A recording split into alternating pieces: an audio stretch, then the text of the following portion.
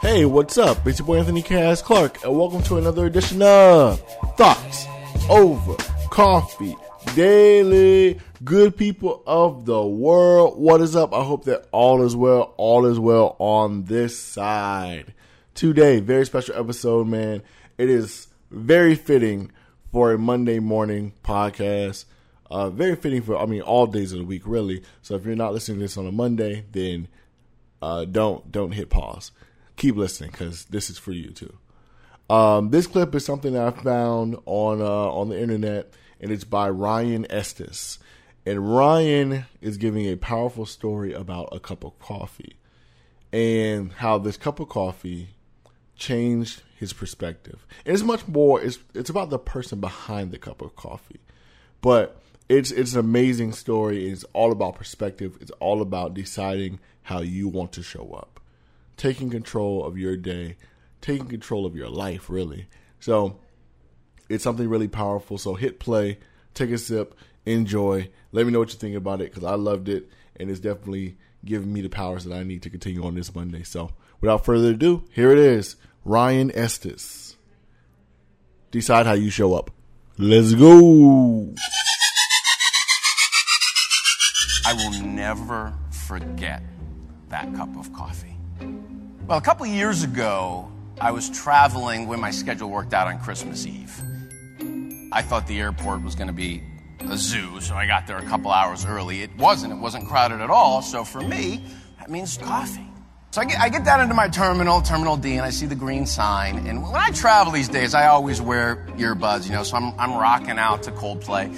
And I see the sign, I get in line, and there's one woman in front of me, and she's having a very animated conversation with the barista. She's kind of waving her arms, and they're both smiling and laughing. So I wasn't in a rush, but out of curiosity, I popped out my earbuds.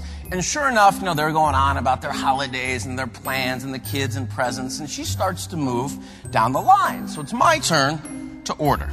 And I was greeted with this very warm and sincere welcome. This woman said to me, "Hi, my name's Lily. What's your name?" I said, "I'm Ryan." She said, "Ryan, what can I make for you today?"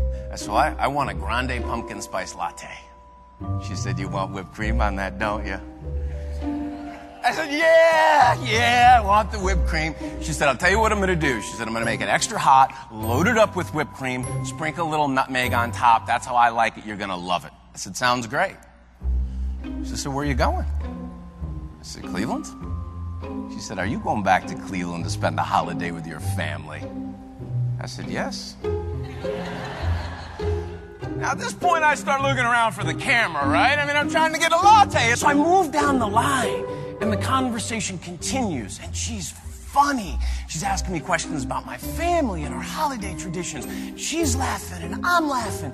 And she hands me my drink and says to me, "Ryan, have a safe trip back to Cleveland.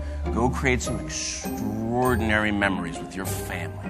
When you come back through the Minneapolis airport, I want you to stop here and tell me all about it."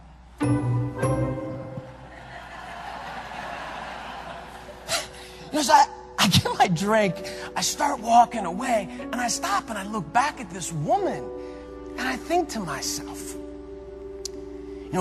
it's Christmas Eve. Most people would rather be anywhere else in the world than serving coffee in an airport. Not her. It was like she was meant to be there. And I couldn't help myself. I had to go back. So I did. I walked back, and I said, "Excuse me, Lily." And, she jumps around. "Ryan, is everything okay with the latte?" I said, "No." I said, "The latte is perfect.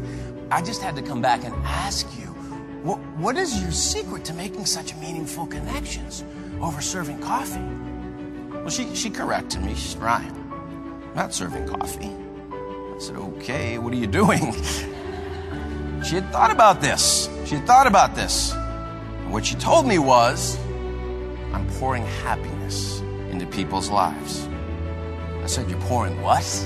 Like, what is pouring happiness? And her definition of pouring happiness. She wants to be happy in her life. She wants to be around happy people. She cares about her customers. She wants them to come back. So she chooses, even on Christmas Eve, to smile, to have fun, to help people, to just be happy. instead of just focusing on how to be successful, focus on how to be helpful. The other thing she understands and masters straight away is the very specific and intentional decision around how she chooses to show up, even on Christmas Eve. You know this. A lot of things happen in work and in our lives that are beyond our sphere of influence or control. She doesn't control the weather in Minneapolis. Trust me, I live there. All she gets to own is how she chooses to respond to those things.